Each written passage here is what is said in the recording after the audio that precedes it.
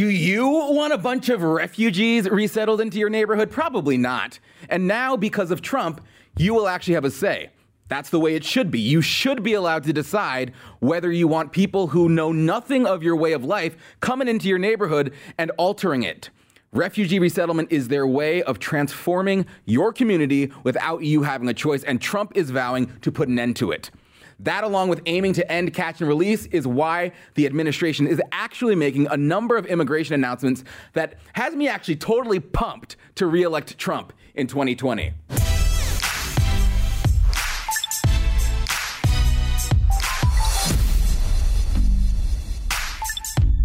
Trump knows that if he's going to win in 2020, he's got to fix the border, which it appears he is doing. Quick message from our sponsor, though, because in order to escape the scourge of refugees and illegal immigrants in American cities, you have to make a lot of money. So that's what we're going to do. Today, it is ExpressVPN. We all know that search engines and social media are far from unbiased platforms that don't choose a side politically. Like, big surprise. In 2016, the big tech elites at Google bragged about donating millions of dollars to Hillary Clinton. These big tech companies that push their political agenda and restrict the rights of free speech and conservatives' right to say what they want are the very same corporations that we're trusting to handle all of our personal data. These companies, they see every single thing you do online. They see every single thing you search for, everything you click on, and how much time you spend looking at things. And I don't want them using my web history, my email metadata, or video searches against me. I don't know about you. So that is why I use ExpressVPN. ExpressVPN, when I go online, it encrypts 100% of my data to keep me safe from hackers and internet lurkers who want my information. And it's super easy to get. It just takes a minute to set up on your computer or your phone. You tap one button and you're protected. So if you're like me and believe that your internet data belongs to you and not the tech elites, then ExpressVPN is the answer. Protect your online activity today and find out how you can get 3 months free at expressvpn.com/WHB. That is expressvpn/WHB. 3 months free with a 1-year package. expressvpn.com/WHB. Okay, so new numbers are out highlighting just how much of a problem illegal immigration is. In 2018, 64% of all federal arrests were of non-U.S. citizens, while non-U.S. citizens only make up 7% of the population. Although, that's to be debated. They make up 7% of the population, but they make up 24% of all federal drug arrests. They make up 25% of all federal property arrests and 28% of all federal fraud arrests. And Mexican citizens' share of federal arrests is at 40%. And in fact, the number of federal arrests of Mexican citizens exceeded the number of federal arrests of U.S. citizens in 2018. So, to say it's a bit of a problem is the biggest understatement of the year. It's a bigger understatement than saying Joe Biden is not fit to run for president. You know, the guy's a total dotard who belongs in a home or in a padded room. Anyway, the Trump administration is tackling immigration in a number of ways that has me pretty optimistic. They have a draft proposal that would make it so that the federal government will resettle refugees only where both the relevant state and local governments have consented to participate in the resettlement program. As Daniel Horowitz at CR explains, refugee resettlement is a more destructive form of social transformation for local communities than any other form of immigration. Because unlike other categories of immigration, refugees, by definition, do not go through the organic process of becoming immigrants. They are brought over and resettled, often in large numbers, concentrated in specific localities with no acclimation to American culture or the ability to support themselves. So then, poof, magic, your community is transformed into a terrible hellhole. And it's never the communities of the wealthy elites. It's never Bel Air. It's never the Upper East Side. No, it's Minneapolis. It's Lewiston, Maine. And because of refugee resettlement, they become unrecognizable, and the citizens there wonder, what happened to my city? Because they didn't make any of the decisions. They didn't approve of this. No, the decision was made by a bunch of unelected globalist officials. The people, and not even the states, were able to have a say about it. So this decision by Trump would allow communities to make this decision for themselves, and that's the right thing to do. Trump is also aiming to end catch and release. You know, you catch them and then you let them go. So The catch and release thing, it all boils down to the Flores settlement, which is basically what makes it impossible to adequately punish families who illegally cross the border, because it says you can only detain them for 20 days and then you are required to release them. The problem with Flores is it's not a constitutional provision. It's not even a statute. It's not even a court ruling. It is a settlement, and it was only meant to be temporary. And so the Trump administration, they have every right to use their power to modify that settlement and end catch and release. And as a result, the media and Democrats, politicians on the left, predictably and boringly are pretending to be appalled by this decision from the Trump administration. So let's just be clear about this, Jim. This regulation doesn't just close a loophole. It literally blows up the standards that the government has abided by for the past 20 years. So the goal here is to be able to establish internment camps. Yep. You guessed internment camps. Yeah, buddy. Try detainment for people who have broken the law. Try detainment for people who have tried to invade the country. That's not internment camps. That's called justice. So Trump completely has the power to implement this new regulation. It is a law that requires that the people who broke the law be detained. And unlike with the Flores settlement, there would not be a time constraint, and adults with children are not going to be exempt from these rules. So this is what drives people to come. Right? The Flores settlement is what drives illegal immigrants to come, because they hear, oh, if I come to America with a child, I'm going to be set free within a matter of days. Well, once that's no longer the case, they won't come, and it will deter a lot of people from invading our country. This will put an end to it. Put these policies in place, and it will be a significant step towards solving our border crisis. Additionally, the administration has ended granting work permits to fake asylees. So all of these are important steps.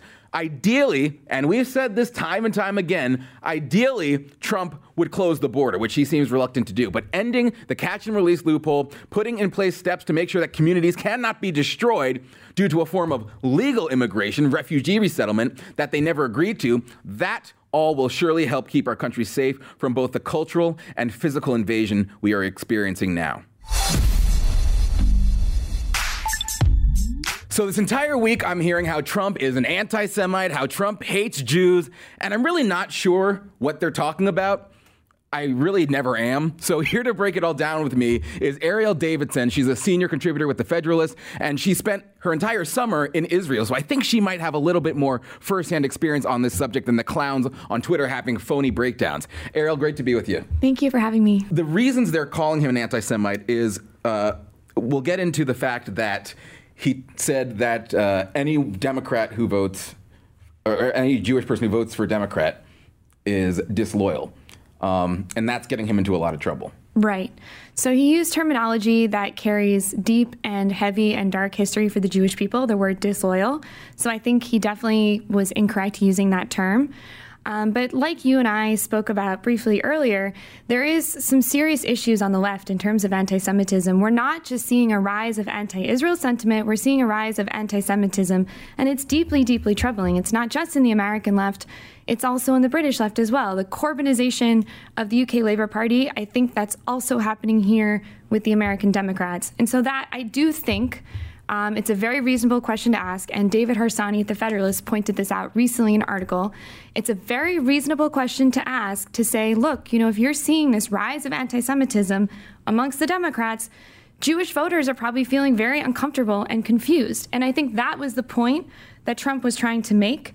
But I don't think he made it very eloquently whatsoever. Which is sometimes the case with Trump, yes, you know? Sometimes the case with Trump, absolutely. But I do think that there is this, you know, there's sort of this ideological confusion that's probably taking place because, you know, Jews are like other demographics. They have a variety of opinions. They vote in different ways. Now, they do, but most Jews vote Democrat. They do. And I was going to say, I don't have an answer for that. I think, you know, it could depend on location, if they're more urban areas. It could depend on, you know, if cultural values within the Jewish community align more with the Democratic Party. I can't really say. Right. But what I will say is that looking at the anti-Semitism that the left is not only brushing under the rug, but elevating, coddling. I mean, look at the Women's March, right? You had leaders of the Women's March canoodling and cavorting with Farrakhan, who's a noted bigoted anti-Semite who said that Jews are termites. Yes. Compared them to termites. You've got Linda Sarsour with the Women's March.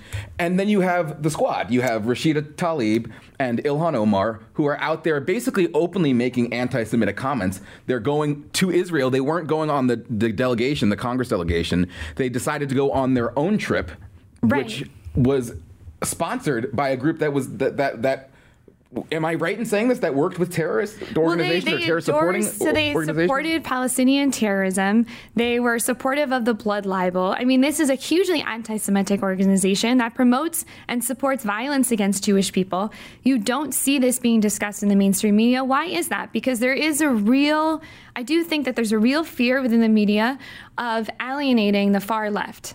You know, the media is in the pocket for the left. They're there for the Democrats. They know what their mission is, but they actually genuinely fear reporting on anti-Semitism because they're afraid of the far left. And why would that upset the far left? Because the far left's okay with anti-Semitism. So you're saying the media does not cover rabid anti-Semitism because they're afraid of alienating anti-Semites among their rank? Absolutely.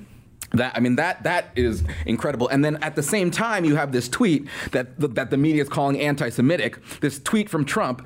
Tell me if you guys think this tweet is anti-Semitic. Henry Ford would be very disappointed if he saw his modern day descendants wanting to build a much more expensive car that is far less safe and doesn't work as well because execs don't want to fight California regulators. And they're saying that's anti-Semitic. You kind of lost me when you were talking about Henry Ford. No, I don't think... I mean, if I saw that tweet, that there's nothing in there that would cue to me anti-Semitism. What I think is anti-Semitic is the BDS movement that's being supported and pushed by Ilhan Omar and Rashida Tlaib. And I think Katie Pavlich at Town Hall made a great point. So because Omar and Tlaib, they were sort of barred from entry into Israel initially, right? And in order to, the grounds of that barring was because they were supporters of the BDS movement. Right before they came to, or right before their trip to Israel, their planned trip, they actually put forth legislation in support of BDS. So this was very calculated. They knew exactly what they were doing. They wanted this to be an issue. They wanted to bring attention to themselves. And the reality is why should Israel let people in that think that it should not exist? Who want to boycott it? Yes, who shouldn't think it should exist. So BDS movement, for people who don't exactly know what it is, it's basically a movement to basically boycott anything coming out of Israel. So you basically squash their business and hurt the country. Right. And it's reminiscent of what happened in Nazi Germany. Right. So this is something that deeply troubles me when I think about 1930s Nazi Germany, the image of Jewish professors being kicked off of German university campuses. That is the same image that the BDS movement would like to recreate in the United States under the auspices or on the basis of an Israeli passport. If a Jewish professor has an Israeli passport, they don't want American universities working with him. So this is, to me, is exactly sort of the same rhetoric that we saw coming out of Nazi Germany in the 30s, this idea of economically isolating the Jews, making it impossible for them to find work, making it impossible for them to engage in society in a normal fashion. That to me is at the basis of the BDS movement. If you swapped out a lot of the language that BDS activists use in regards to Israel and put the word Jew in, you would see it's really similar to the language that Nazis used in the 30s and 40s. Yeah, and this is fashionable on the left. And yet they're looking at tweets from Donald Trump and bad phrasing from Donald Trump and saying that he is the anti-Semite, despite what he's done for Israel and despite his relationship with Netanyahu and despite everything that he's said, his family. I mean, you look at all of his relationship with Israel is fantastic. And so they're out counting that. They're not counting that. And instead they're saying, because he sent a tweet out about Henry Ford, that he's an anti-Semite. You know what? I'm not even sure where to comment on the Henry Ford tweet because it's almost like I don't know where. There's nothing there for me to work with because it's just outlandish. So out there. They said it's because Henry Ford has an anti-Semitic past. And so therefore Donald Trump talking about him at a time where the media has manufactured this outrage where they're calling him an anti-Semite is bad timing. So Omar's tweet in 2014 about Israel hypnotizing the world, not a dog whistle. But Trump talking about Henry Ford, dog whistle. Dog whistle, correct. Okay. I think you've got it. I just want to make sure I understand the spectrum that we're working with here. I think we've got it. You look at the numbers of Alexandria Ocasio-Cortez. She was actually not elected by a ton of people. There was really not a lot of turnout in her district. And I think a lot of people are struggling with the issue of whether or not this far left fringe of the Democrat Party is actually representative of the party as a whole and as Democrat voters. I mean, I'd like to think they aren't representative. I'd like to think that they just happen to be the loudest and they get the most media coverage and they're the most amplified on Twitter. And I also think the media is farther left than the American public. And so when we look at what the media is choosing to focus on, they're choosing to focus on more progressives because they themselves are progressive. But I don't think the media is a reflection of the Democratic Party necessarily, or where the public is. Because you've got the media and then you've got Twitter, which is just a small portion of the population. Yeah. So do you think Biden then clinches the nomination? I mean, so my prediction was a Biden-Harris ticket of some kind. I've heard that Harris is very eloquent. I've heard that she's someone that people really engage with. Biden is not eloquent. Just say the least. So I think that they sort of might be a good balance to each other. But I do think that would be a really strong ticket for the Democrats, and I think it would actually be really tough for Trump to contend with it. I do think he will win 2020, but I think it'll be tough. I think that's right. I think there's going to be some Warren in there, though. I mean, you see she's doing very well in Iowa. And that would be scary, because Kamala is not as radical as Warren. Right. I mean, Warren is out there, and she's smart. Right. I think, and that's a problem. I think, but Warren is very abrasive, and I don't think she's a very good public speaker. I think as someone who's from Massachusetts, I've been in scenarios where I've watched a lot of Warren's speeches. Right. I think she lacks a certain warmth, and I don't mean like, oh, women need to be warm. I mean, in general, I just don't. You don't think her sitting there with a beer and saying, "I'm going to get me a beer," she's with awkward, no authenticity, right? is warm. She's awkward. What are you talking so that's about? what Harris, I think, has over her. I've heard that Harris is someone who connects with people pretty well, and so when it comes to comparing her to Warren, I think that that's going to be an issue. And again, I don't think Warren is as strong of a public speaker as Harris, and so. It'll be interesting. I also think Warren's just like very out there. Like in terms of people, when we talk about where the left is in terms of whether they're farther left than we think they are, I don't think they're far enough left to nominate Warren. As I tell people, the Democrats want to beat Trump and they want to nominate a progressive, but they can't have both. All very valid points. Thank you, Erielle. A reminder to everyone, I'd really appreciate it if you'd please rate, review, and subscribe to the White House Brief podcast. It will make sure the truth rises above all the other stuff out there. So please rate, review, and subscribe. Thanks for listening.